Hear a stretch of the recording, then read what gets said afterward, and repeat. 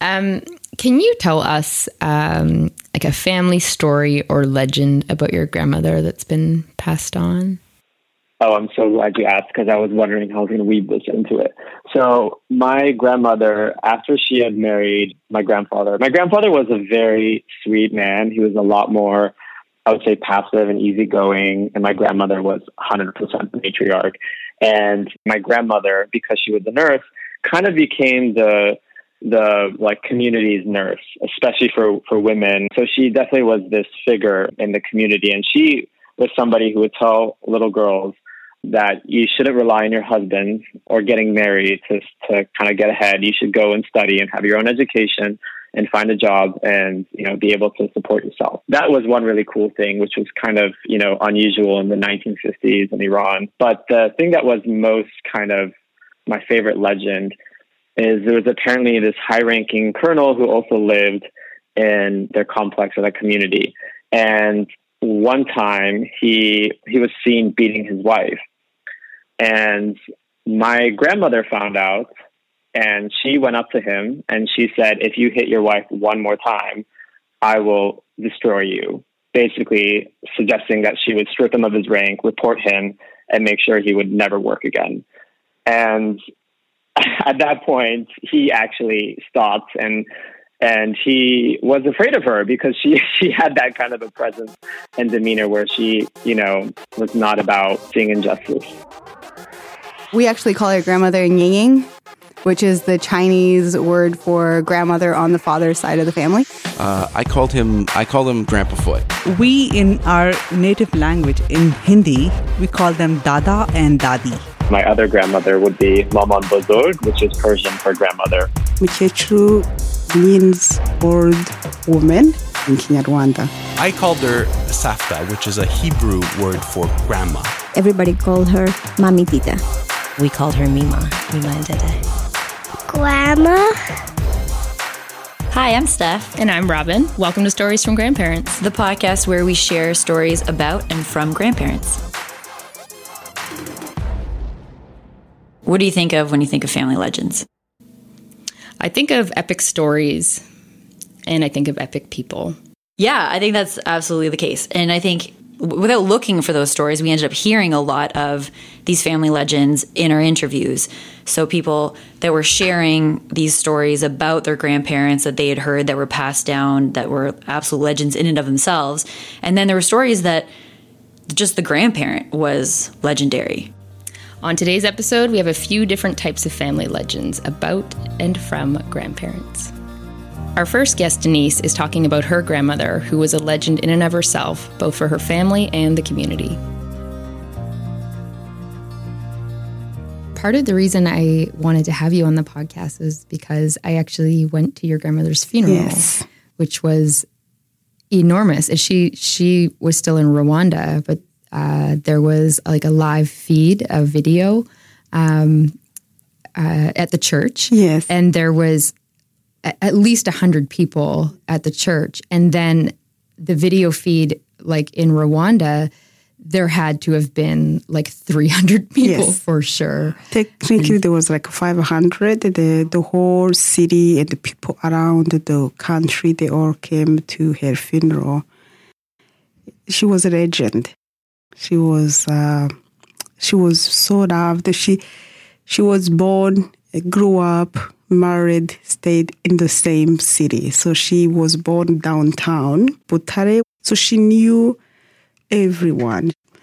So she was a center of feeding everyone, and she was amazing. And she was too funny. That's why when people found out that she passed away, people came to her funeral. I was like, wow. And I asked my aunt, I say, I never saw this many people for a funeral. She said, can you imagine living in the same home for over 100 years? Yes, you will know this much people. Yeah, it made sense. Mm-hmm. Yeah. And we saw how she treated everyone. So where my mom were born, they called Tumba. That's like right beside the university and the military camp. There were some,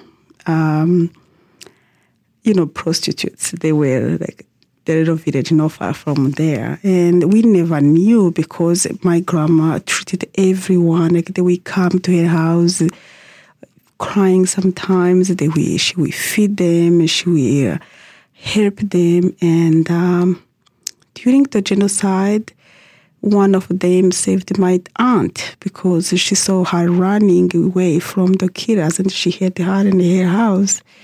And how she survived in genocide, I'm not going to say it was, I don't know, she was lucky, but the president during the genocide, the president of the republic, he lived across the street from my grandpa's house before he became president. He was like a doctor. And he made an order say, do not kill those people. You can kill the whole country except this family.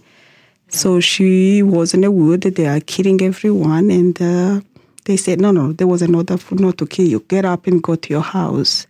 So sometimes I say her kindness, her way to live with everyone, not just her. My grandpa too was an amazing, quiet man, but my grandma was really powerful. It's not like people did something wrong to deserve to die. That's not what I'm meaning, but some people recognize her kindness, and yeah. And after the genocide, it was even worse. She became like Mother Teresa for everyone. Yeah, because that's what was coming out so clearly, even though the funeral was very French. Yeah. Yes. I was not understanding a ton. Yeah, Rwanda mostly. Yeah. Was just that it sounded like she became such a community figure after the genocide. Yes. And the amount of people that leaned on her over the years. Yes. So she technically raised every single orphans. There were so many orphans in the country. And she picked up every kid from her family, from my grandpa's family, from people on the street. And she became like a mom for the whole city. Like you will come, cry, and she will be there for you. She will feed you. She paid for people to go to school with nothing, but she will give everything she had.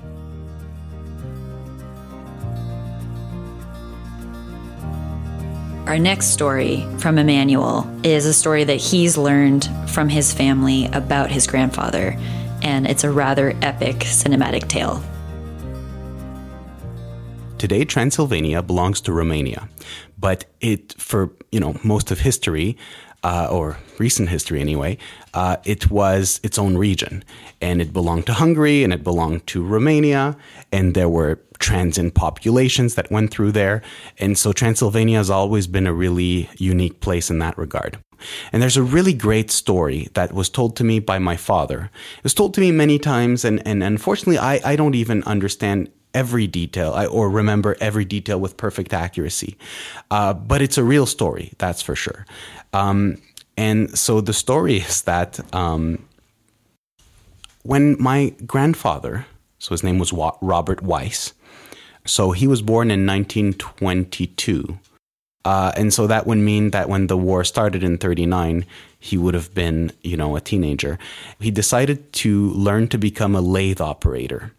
And with a cousin of his, they both apprenticed, so at the age of 12 or 13, to be lathe operators.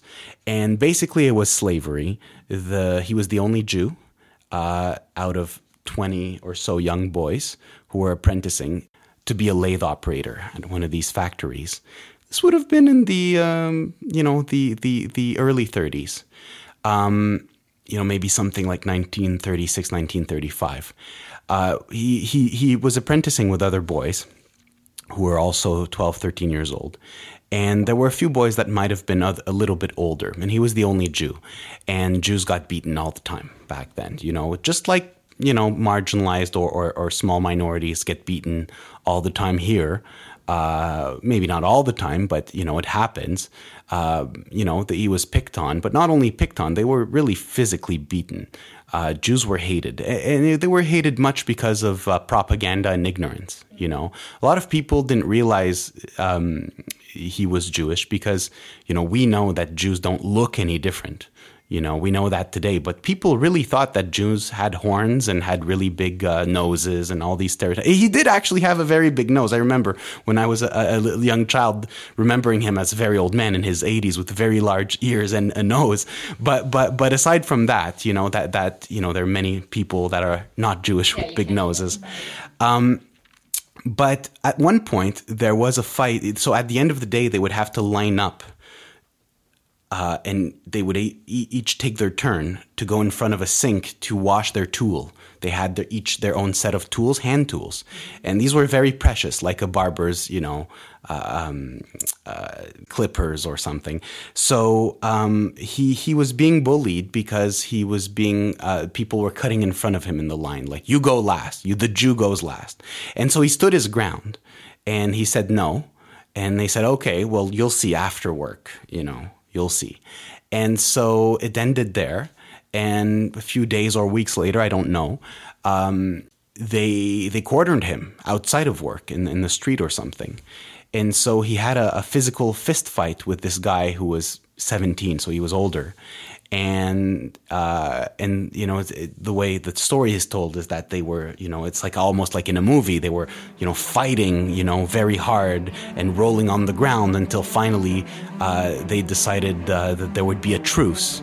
And he said, okay, you know what? I respect you now. You know how to fight. And so can we call it a truce and be friends? And so they agreed. And from then on, it's a little bit like when you go to prison and, you beat up the strongest guy.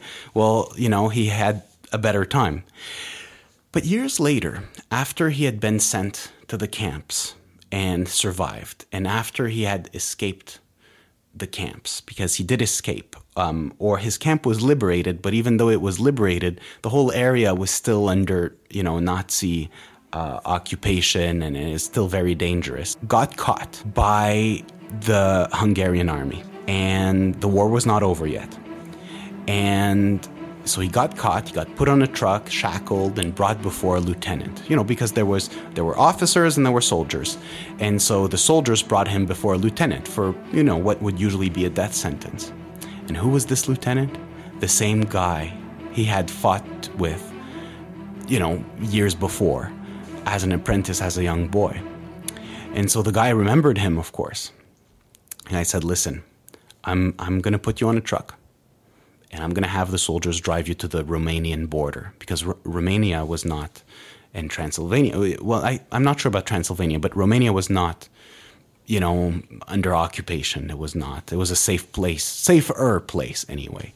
And so he says, it's because of our history, I'll save your life. I'll have them drive you to the border. So he said, well, thank you. And so they tied him up and put him in the back of a truck, and he had a soldier drive him. And at some point on the way to the border, my grandfather freed himself from his shackles or his ropes or whatever. And he, and the story goes that he knocked out, but what's implied is that he killed that's what's implied, because people don't like to talk about this. But my father, he says knocked out. He always says knocked out, but who knows? The driver, and he stole the truck, and he went back and he filled the truck with Jews, and he took them to the Swiss embassy. And then where it was safe, and the Swiss embassy. And then he could have just stayed there, but he didn't. He took the truck out 2 more times until the truck didn't have gas, or until there was a problem, until it was no longer possible, and went back at huge peril to himself. And so he brought them. And so by the time he was done and the truck was done and everything, there were 1,000 people in the Swiss embassy, and 1,000 people in a large house. When I say a large house, I mean, I'm talking about a house. It could be a maybe 3,000 square feet. I don't know how big the house was. This could be research, actually. But it's a house. I mean, it's not like a huge building, like the U.S. Embassy here in Ottawa. It's a house, probably not a small house, but still 1,000 people. To think that 1,000 people could fit in there is unthinkable. And they didn't fit in there. There was not enough space for people to lie down. You were standing up, straight. And people had to take turns to sleep, because only maybe 1 out of 10 people could sleep at any given time. And so it was, a lot of people died there, and there was not enough food for everyone, and it was cold. And even though it's not Canada, that area is cold. And so a lot of people died. And because my grandfather was in that house for a year with 1,000 people.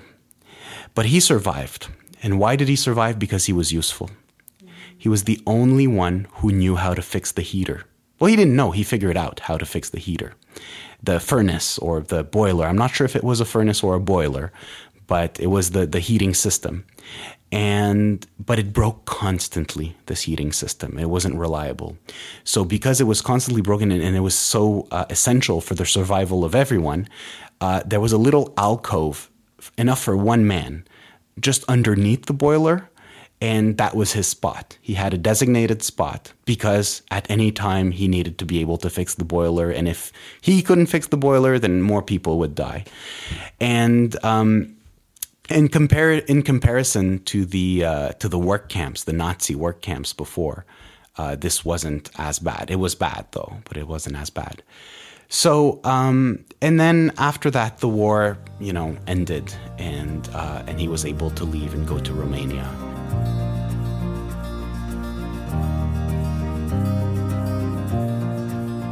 Our next guests, Jill and Trevor, are brother and sister that we interviewed together, and they each tell a story about their grandparents. I'm going to talk about my grandmother, Shirley. She was born in Devon, New Brunswick, when she was about 12 or 13, if my memory, sometimes over the years the date and timeline gets a little foggy. But her father, they were having Sunday dinner, and he got a call that the old DJ Purdy ship had to go through the train bridge here in Fredericton. So he just said, okay, I'm going to be right back. I'm going to borrow your bike. So he took one of his son's bikes and biked down to the train bridge. And my grandmother said they were all kind of sitting and watching, and they saw the train open, the bridge open, and they saw it close. But he never came back. So that was in May of 42, and they recovered his body.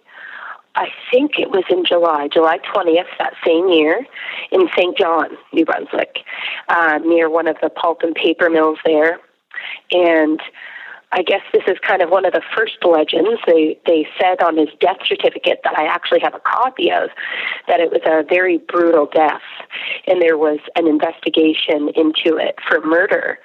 They weren't sure if someone had attacked him on the bridge. They did know it went up and went down, but eventually they settled and thought that he must have had a heart attack or something and just fallen in the water. Growing up, the legends, I guess of my grandfather in the woods. Even myself, he's passed a lot of that down to me. His guns, his rifles, his old hunting knives and hunting belt. Like, I have all of it.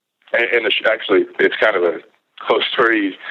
The shotgun that he had given me, which I have used over the years. Well, a shotgun, it is more close range. You'd use that for like birds and rabbits, that sort of thing.